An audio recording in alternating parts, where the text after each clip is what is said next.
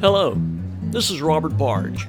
Welcome to Redemption's Table, where every week we will gather around this table with a special guest to explore the most appetizing ingredient in this menu called life, redemption.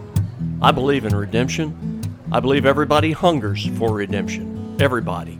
And the truth is, redemption is all around us every day.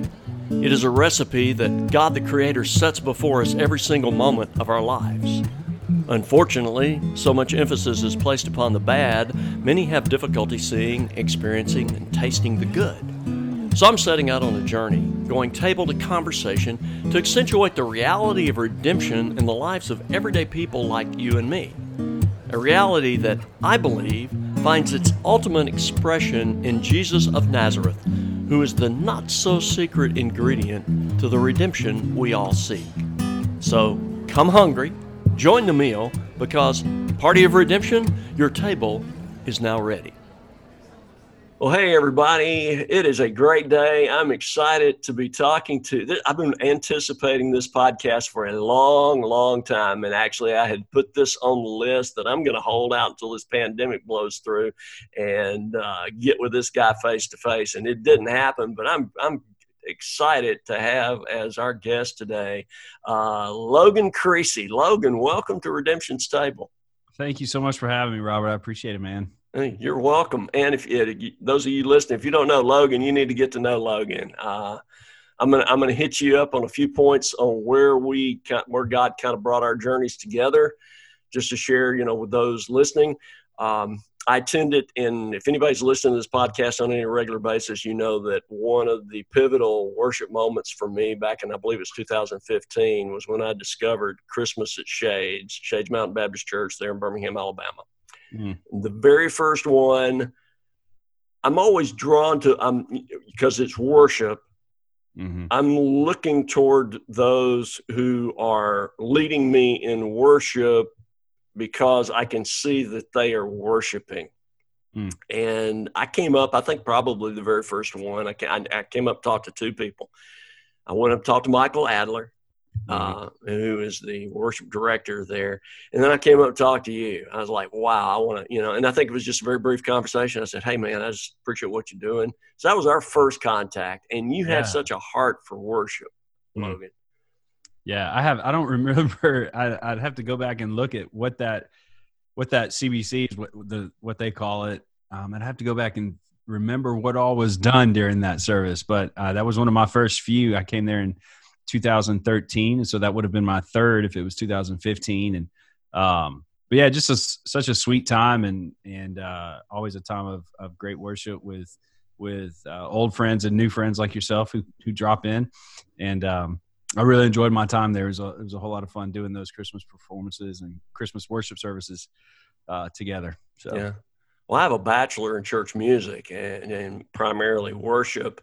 And of course, we're talking back in the day, 40 years ago. And to me, that was always a challenge to lead worship while at the same time I am worshiping myself. It was hard for me. And maybe my 2020 self is being hard on my 1980 self. Right. I have found, and I'm really young, I'm only 36. And so I have found that a lot of my own personal worship happens when I'm spending time with the Lord with a pen in my hand and the Bible open and my guitar in my hands by myself, like preparing those corporate worship services. I feel like I need to spend time with the Lord personally for me to be able to effectively then lead the church. But my goal in that moment is not to necessarily have this one-on-one personal interaction with God that just melts me, right? It's all about my purpose in that moment is to serve the church. And I think I would like to think that God is honored by that and allows me to still taste the sweetness of his presence as I'm able to lead his people. Yeah, well, I will just tell you from one sitting in the congregation while that was going on that you embody that objective. I appreciate that. I think the second year I came, maybe in the third year, but I think second year I came, you did a guitar solo, electric guitar solo. Lift your heads You Weary Sinners. Oh yeah, Lift Your Head. Crowder song. Yeah, the David Crowder song. Yeah. With the student choir. Yeah. Yeah. And I was, man, blown away by that because, you come out with this incredible guitar solo. And again, you're talking about a guitar solo in the context of worship, and to I don't want to say pull that off, because then I'm not trying to cheapen worship at all. It's just, it's a delicate balance, and you incredible. And then what the choir did, it was mixed with another song. It was mixed with a Christmas carol. Right. Yeah. That's something that I think Michael Adler does really well. I think, God is honored in corporate worship. But God's also honored when the people, the gifts that he gives to people, they use those for his glory, right? And so, guitar solos can honor God too. It's fine, especially if it inspires and stirs someone else's affections for Jesus. And maybe if it just calls attention to get someone's attention, and then they hear, like, lift your head, weary sinner, right? There's a grace, there's a God who loves you, who's come for you. And, if that's the only purpose it serves a great purpose. And so I think it can be a both and for sure. Yeah. Thought just popped in my mind. True worship, Jesus, said, those who worship me in spirit and truth. True worship breathes. And that's it. That's what I've experienced with your leadership, Michael's leadership, others' leadership through the years. Those moments, it's like those leading worship, get out of the way and let God breathe through whatever is being done. Yeah, that's high praise, man. I really appreciate that. That's put that on my tombstone. I'll take that one. So, and you graciously, I was at the time a couple of years ago doing a worship gathering on Tuesday night called Broken Worship Gathering. I invited you down, and you graciously agreed to come. I think you did the Crowder song again and again. Just, I'm grateful for your friendship, and I'm grateful for what God is doing in your life, and just allowing us to share a little bit of the journey together. Yeah, man, it's been several years now. It's been good to get to know you and see what God's doing in your life, to hear your story of redemption and what and how the Lord continues to work and use you. So I love it. It's great. You never know when you post something on Facebook, which you're not on Facebook often, and I'm not. I use it for promotional purposes for the podcast or for other things that I'm working on. But you never know when you're going to pop something on a podcast or pop something on your Facebook page that God's going to use. And I want to tell you that God did that through you back in February of last year. You were, and we're going to let you share your story about your family and future family at that point. But you were going through a point where waiting on God to move, you wrote a little devotional and you included the song, I Will Wait For You. I think you even shared the link to the song, which I was unfamiliar with the song. I looked up Shane and Shane's version. And I'll just tell you, I've got my journal right here for 2019. And that was just, God used that and used that throughout the entire year. Somebody had said, I think it was Mark Batterson, who said, whatever your life verse happens to be, you'll probably want your favorite verse. You'll wind up living that verse. And when I was a kid, Isaiah 40:31 was my verse. That wait upon the Lord shall renew their strength. They shall mount up with wings like eagles. And I think that's the part I was really going for, the mounting up with the wings like not eagles. The waiting. Not the waiting. No, but it's so true, man. My life. Go ahead. Sorry. The weight of God, Yeah. If that's the truth, I'm going to go find a really good verse that talks about a lot of blessing and everything else. But that's not been my experience, but that's, So during that time we were, that song, you mentioned it, from Shane and Shane, just really spoke to me. And at the time, I'll be honest with you, when we started that whole journey, we had no idea. I had no idea that was the lesson that God was actually teaching me. Mm-hmm. Like, that waiting on him was what I was needing to learn. but then it's almost like he gave me that song, right? And you know, for musicians or people who love corporate worship, like it generally comes in the form of a song. And so God kind of gave me that song, and I heard it and was just like, so that's what you're doing, right? So, you know, because that literally the word wait defined our lives at that time. And so yeah. Tell us why. Tell us what you were going through. I think I love this story. Yeah. I love hearing it. I love what God did.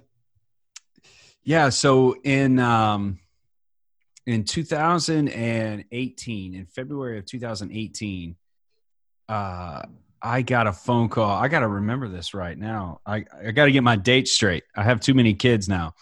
How many do you have?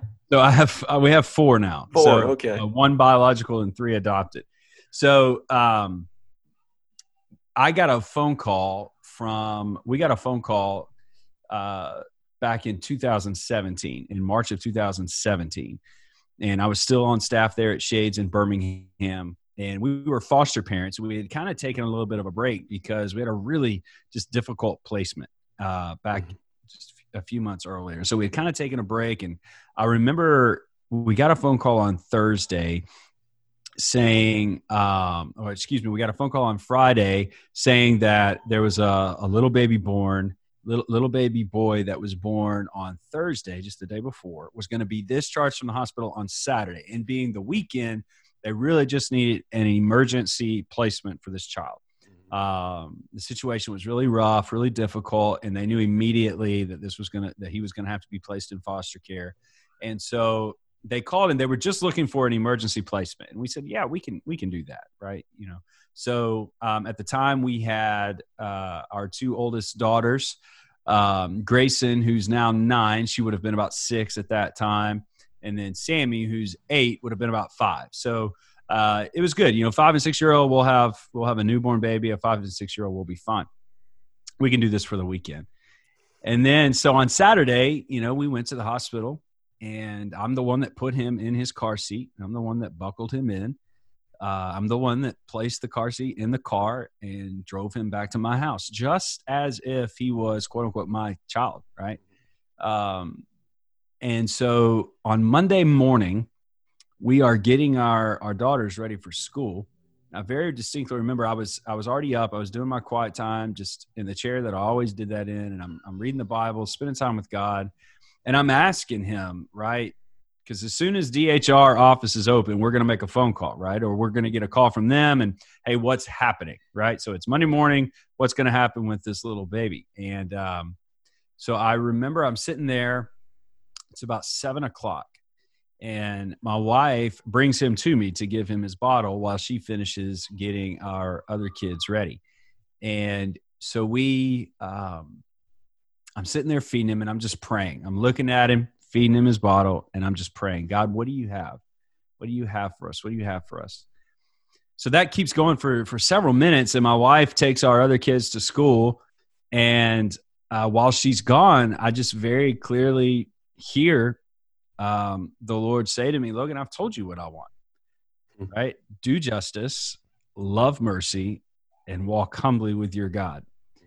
And in that moment, Robert, I'll just be honest, I don't know of anything that's more justice, more merciful than taking a child who is not your own and loving it like your own, caring for it, giving him everything that he needs, not only to just survive, but to thrive. Like, I don't know, to me, just in my own life, adoption and foster care is one of the most beautiful pictures I believe we have in the 21st century in America today of what justice and mercy looks like.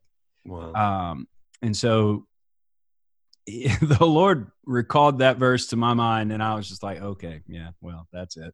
So my wife gets back home, and I tell her, I'm like, babe, I really think we need to be his placement family. Doesn't mean adoption, like by any stretch of the imagination at that point. It just means, hey, we're going to be his foster family, right? So here's the kicker, within 30 minutes of me hearing the Lord say that and me telling my wife that, we are actually on our way rushing to Children's Hospital because he starts getting like violently sick.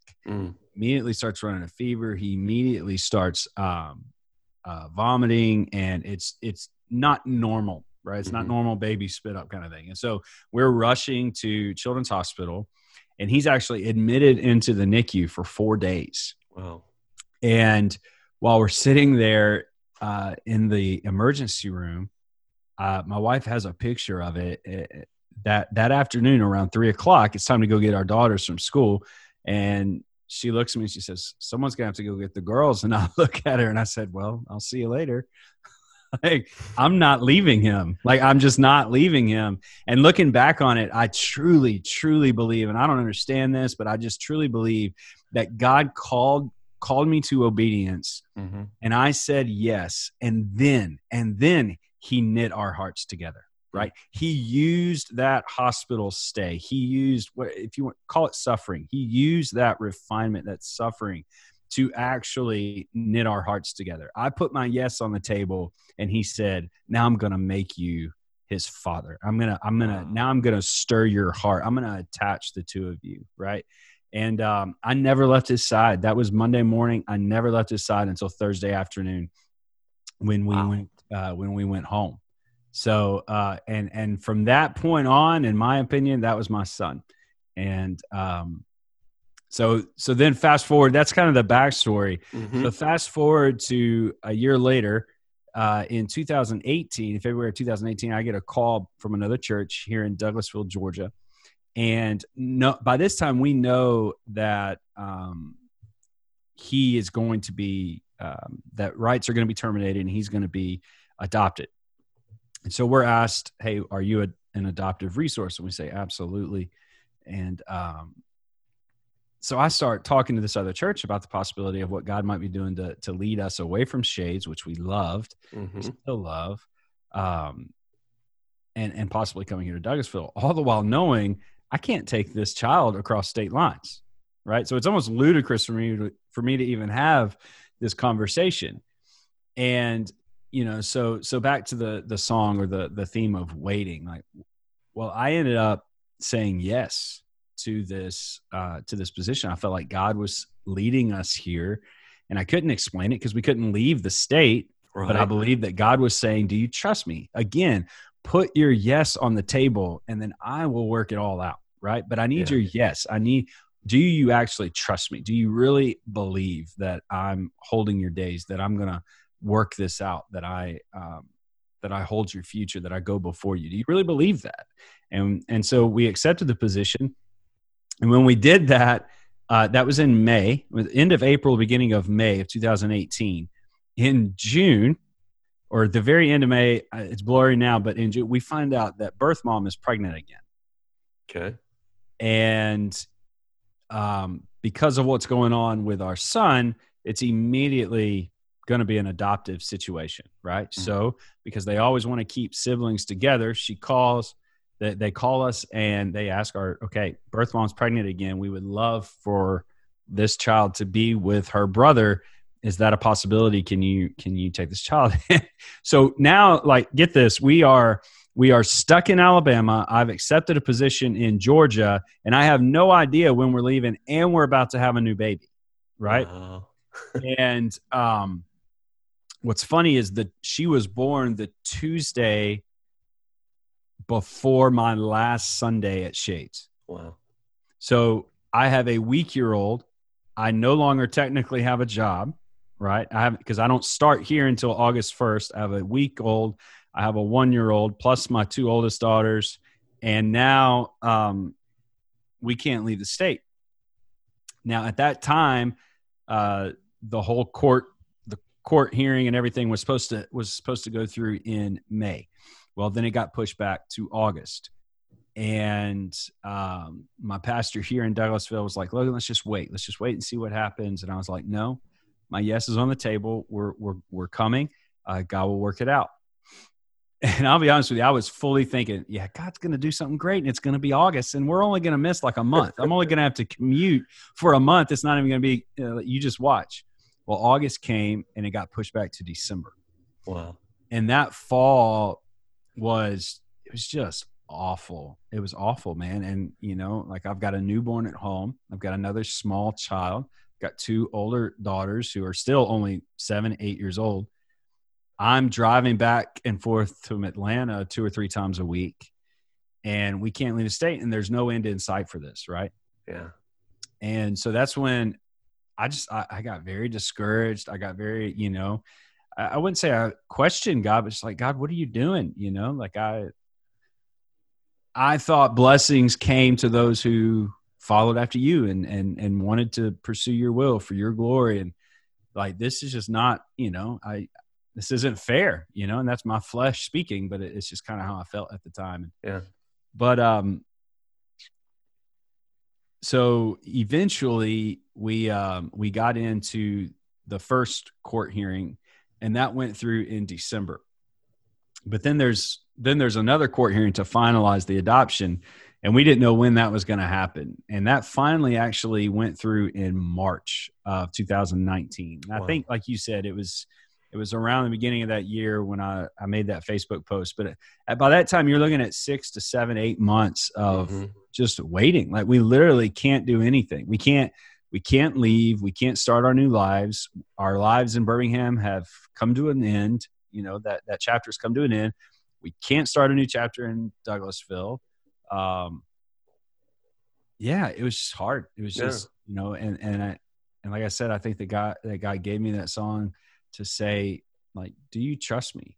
Out of the depths, I cry to you. And that's where I was. I'll just be honest. Like, out of the depths, I cry to you. Do you hear me? Right. Yeah. I love David's audacity in that psalm. Do you hear me? Psalm like, do you 130. even care? Yeah. Do you even care? Yeah.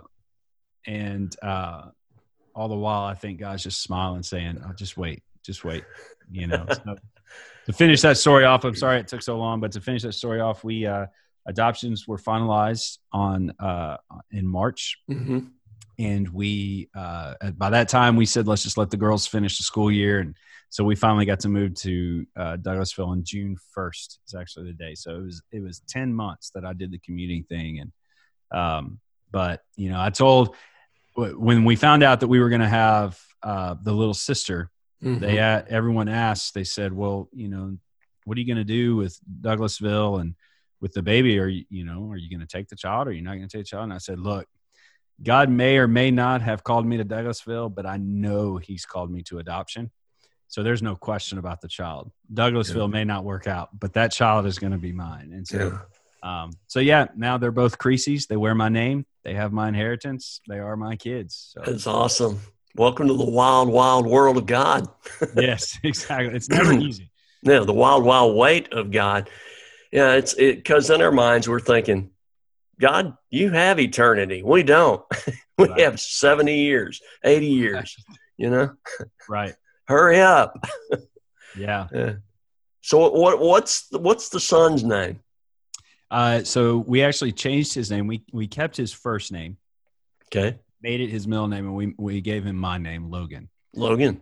So awesome. He's a junior. So his name is Logan Hayden. Ah, cool. And then the little sister, our youngest daughter's name is Piper. Okay. I am a huge John Piper fan. So yeah, I know Jesus is the true hero of the story. I don't worship a theologian, but I really God used him immensely in my life. And so, and we just love the name, and I'm a musician, so Piper works as well.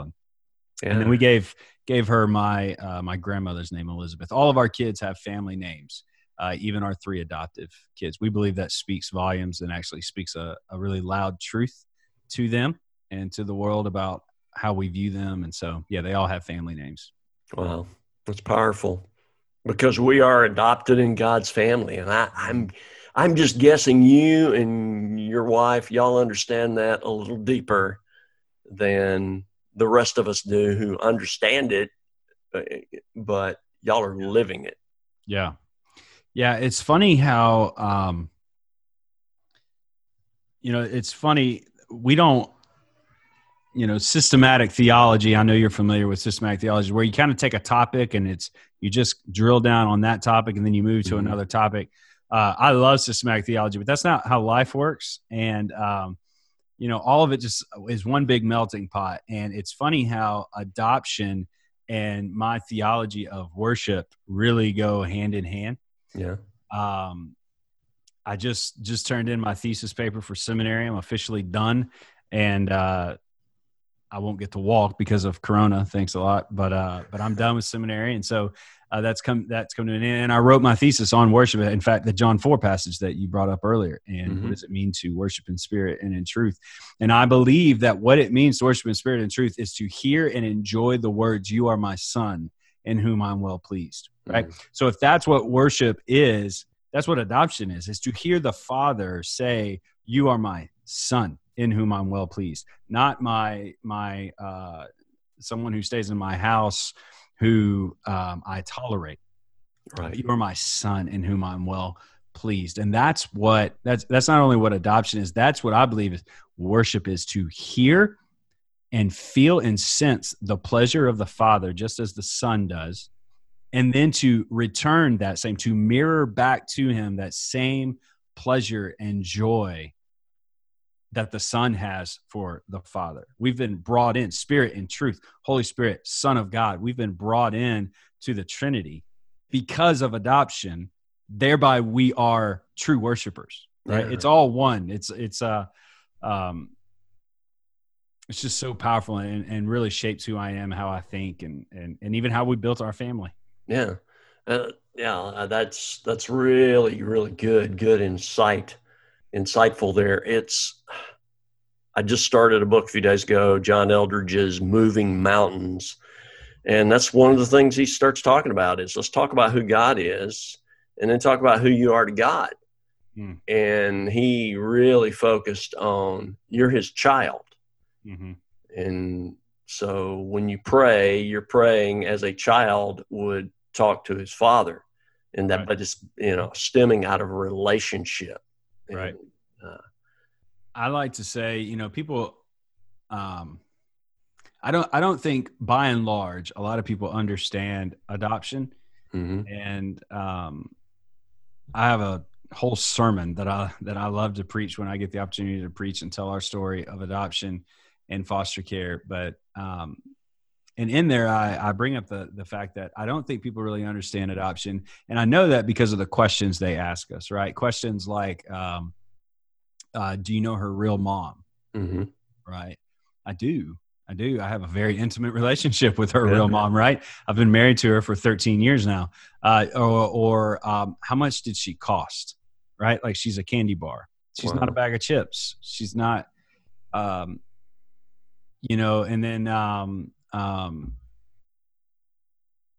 there's several other questions that kind of come to mind and people mean well, like, hear me, I'm not trying to be mean or rude to them. Like, people mean well and they just want to learn and they want to hear about your story. But there is an innate misunderstanding in those questions of what adoption truly is, because what adoption truly is, before, so our oldest child, Grayson, was born back in 2010. She was born right outside of Tampa, Florida.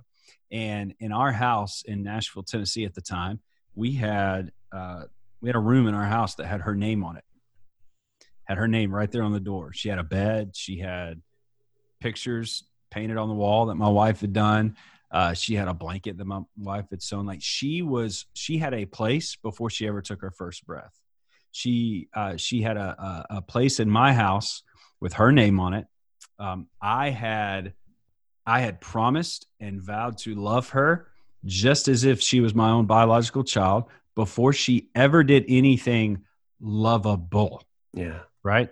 Before she was ever lovable, I loved her and I sought her. Right? So, and that's exactly what Paul says in Ephesians, right? In love, he predestined us to be sons and daughters, right? According to the purpose of his plan, we've been adopted to the praise of his glorious grace. And it's not because we were lovable that God set his affections upon us. Our adoption stems not in our ability to love God, but God's ability to love us. Yeah. And I sense that. I got to learn that firsthand with our adoption of our oldest daughter, and it changed our lives forever. Yeah. Wow. That's good. You're, you mentioned I'll wait for you song, which comes right out of the Psalms. And in a lot of ways, in just observation, when I've seen you lead in worship, and you're very vulnerable when you lead in worship. You're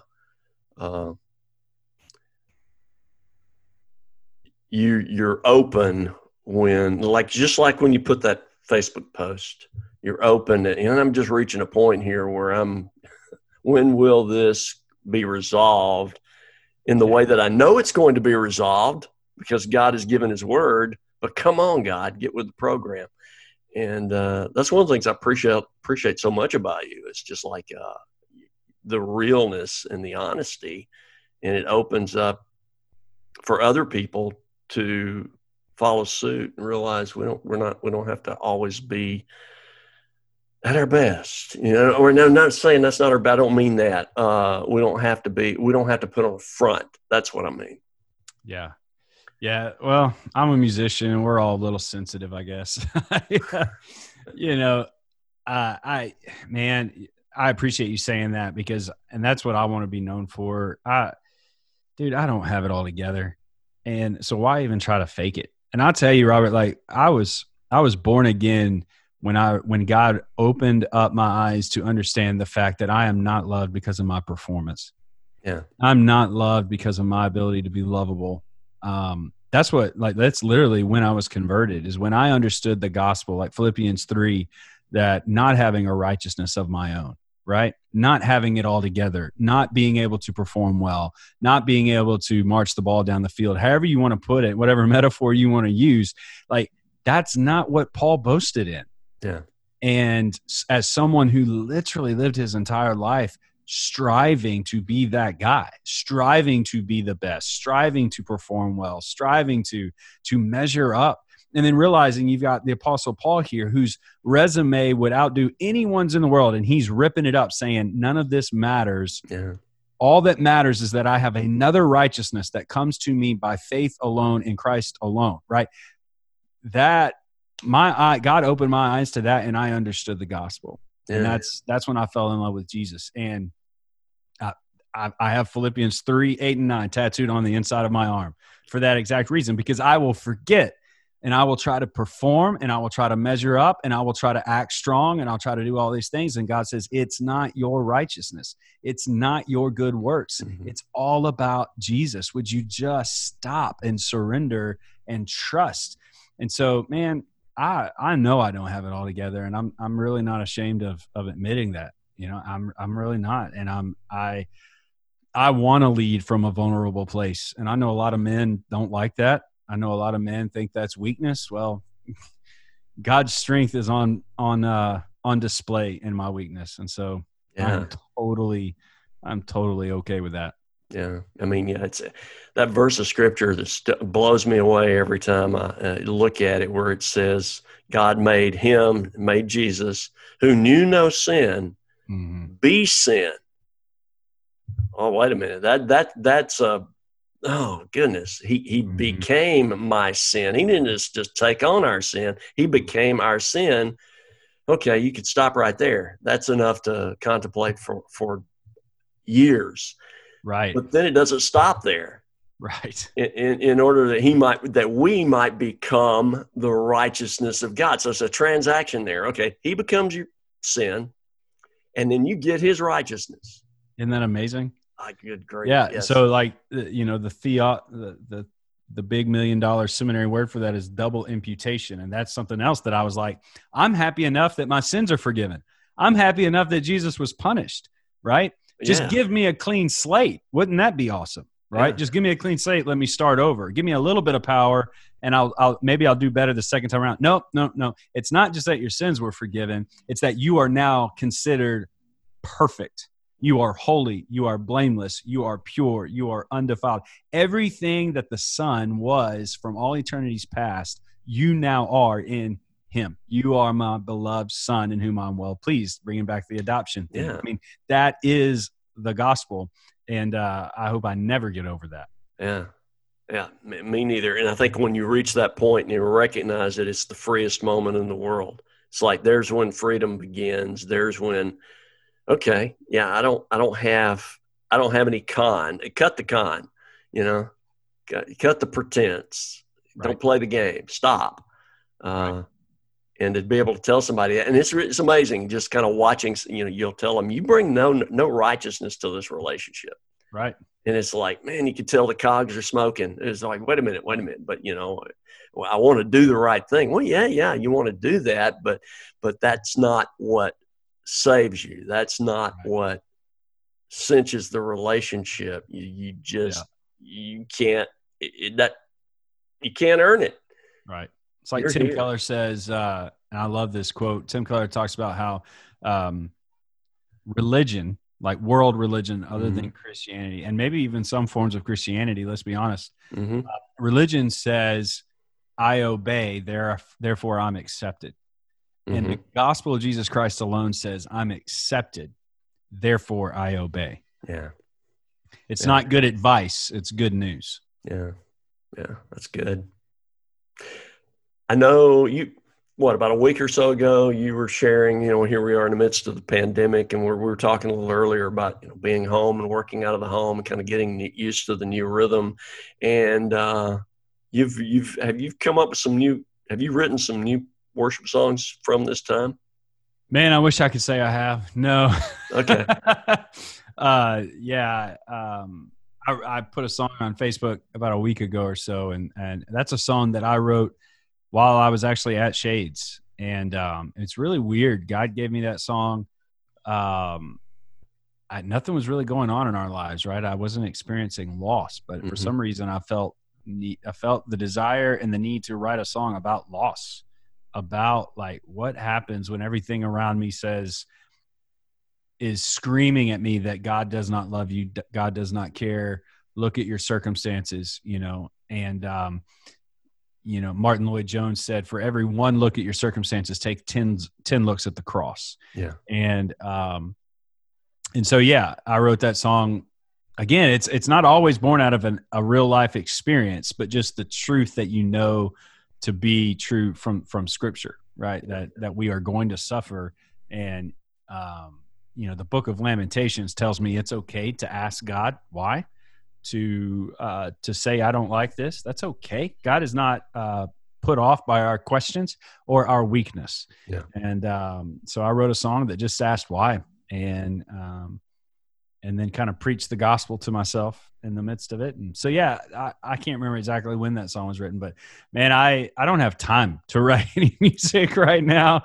I'm working extremely long days trying to get everything done for the church. And like most worship pastors out there, of small to mid-size churches, I mean, they are the social media, they're the communications guys, they're the worship guys, they're the video guys, they're the audio engineers. I mean, you got to do it all. So, I don't really have a lot of time. I wish I could. I'm sure maybe next year when all this blows over, I'll remember back and say, okay, let's sit down with a guitar and try to do some things. Reflect on that. Yeah.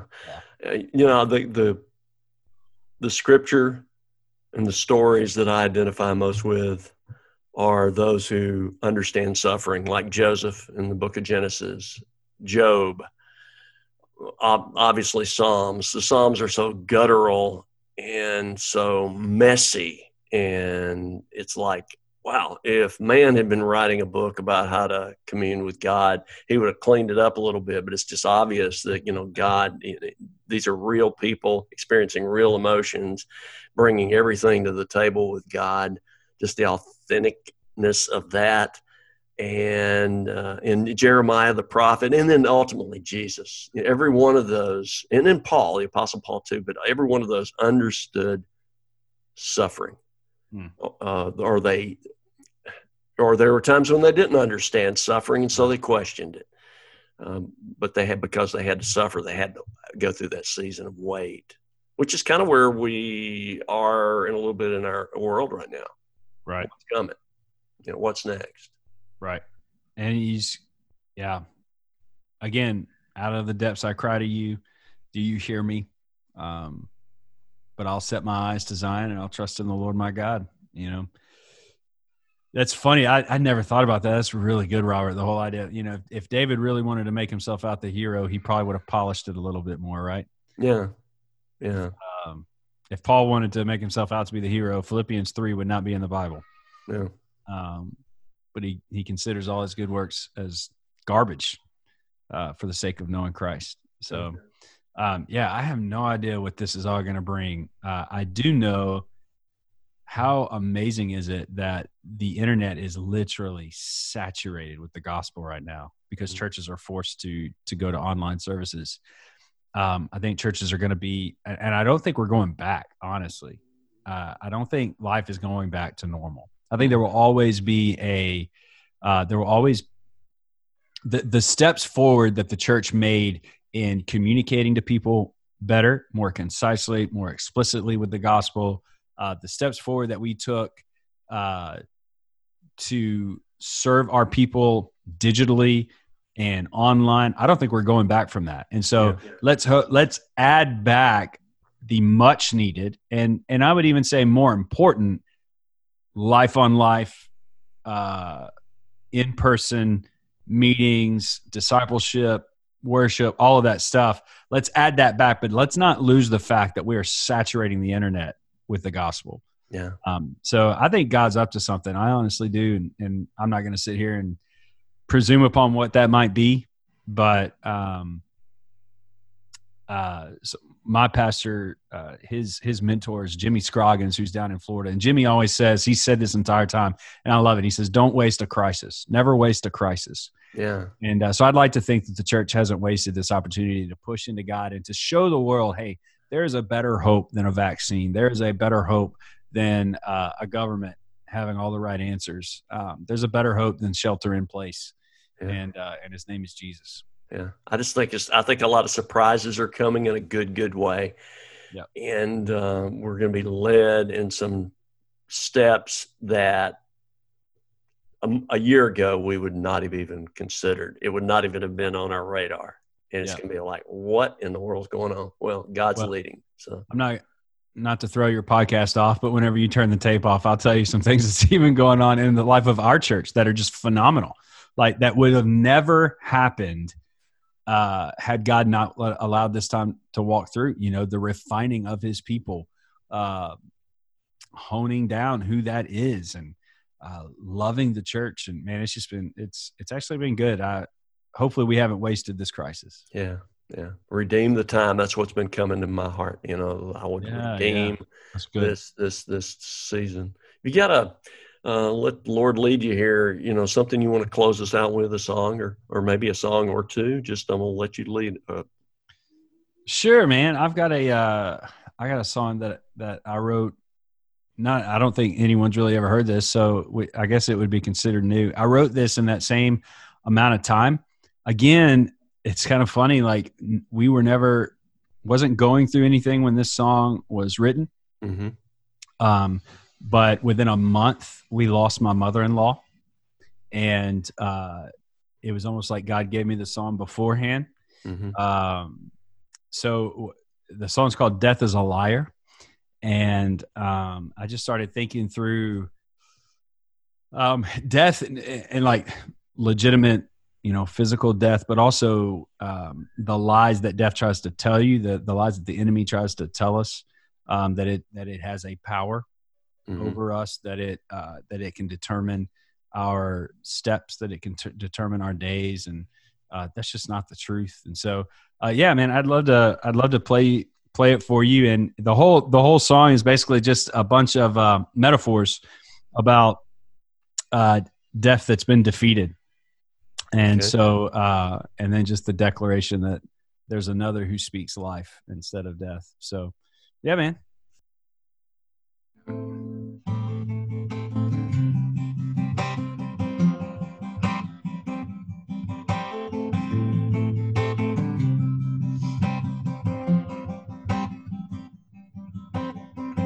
It's a fighter without any fight. It's a liar without any lies.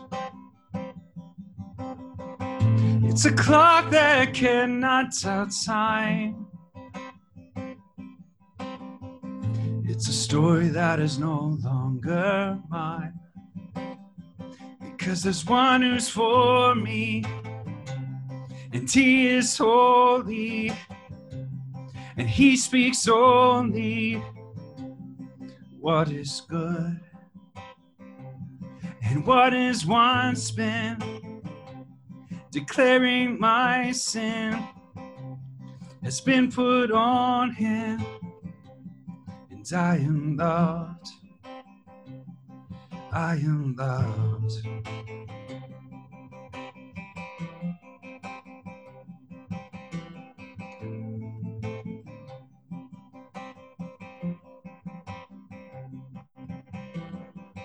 It's a shadow that's covered in light. It's a song without any rhyme. It's a candle without any fire. It's a story that is no longer mine, because there's one who's for me, and one who's holy, and he speaks only what is good, and what is once been, declaring my sin, has been put on him, and I am loved. I am loved.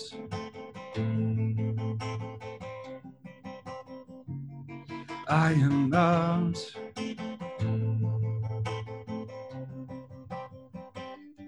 I am loved.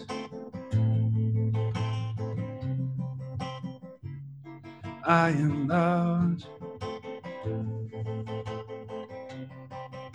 'Cause death is a liar. Ooh, boasting of power that it lost long ago. And now there's another. Boasting of life and then leading me home. 'Cause death is a liar. Boasting of power that it lost long ago. And now there's another. Boasting of life and then leading me home. 'Cause death is a liar, and death is a liar, and death is a liar. Now there's another, and he's leading me home. It's a shadow that's covered in light. It's a story that is no longer mine. Wow. That's good. I appreciate it. That's good. I love the chording there before you kind of broke out on that, building up to that. It's nice chord work. Yeah. Yeah, I just love the fact that, like I said, within a month of writing that song, we lost my mother-in-law, just like extremely, extremely unexpectedly. And so, just knowing, and then, a good friend of mine there in Birmingham passed away a week ago, and just knowing, man, that death can boast all he wants, but he's a defeated foe. So, yeah. Good word, good truth. Need to be reminded. I love it when God does that. I've picked up a message that I preached years before certain circumstances entered in. Go back and pick up those notes, and I'm just sitting there and just almost trembling. Like, well, you led me to write that, God, but you wrote that for me. Right. Yeah. So it's a good point. Amazing. Man, I appreciate the time. It's gone by fast. And it has, yeah. Looking forward to coming to Georgia when all this is behind us, and we're going to sit down at the table. And I'm going to let you show me, give me a tour of your church, because that was one of the things we talked back at the end of January and actually saw each other there at Shade in Birmingham. And so, yeah, God's doing some really cool things at First Baptist Douglasville, and we're really excited about that. My wife, who's a spectacular artist, has put her touches all over that church building, so it'll be fun to show her handiwork off to you and let you see. So we're really excited about it all. I'm looking forward to that soon. Well, I'm going to tell these folks bye. You hang on, because I want to hear, the off the record here. So, man, I love you, my brother. I'm grateful that God has allowed our journeys to come alongside each other periodically. And it's always a blessing, Logan. For sure. Thank you so much, Robert. Really appreciate it, man. Yeah. For those of you tuning in, just check back with us. We'll be back next Monday morning. Be listening for that call. Party of Redemption, your table is now available. The truth is, folks, though, in your own life, if you'll start listening for that call daily, even hourly, because God is setting tables before you wherever you are, and He's throwing parties of redemption. He's saying, hey, I want to spend some time with you. He, just as we've talked about today, he loves you. Period. Loves you, looks upon you with his love and his grace. He created you. And so just be listening for his call as he says that and speaks that and whispers that into your life. Hey, I've got a party of redemption, just me and you. And just keep leaning into him. Let him speak. Keep trusting. Keep remembering death is a liar. And again, thank you, Logan, for our time. And we'll talk to everybody else later. Thank you, brother.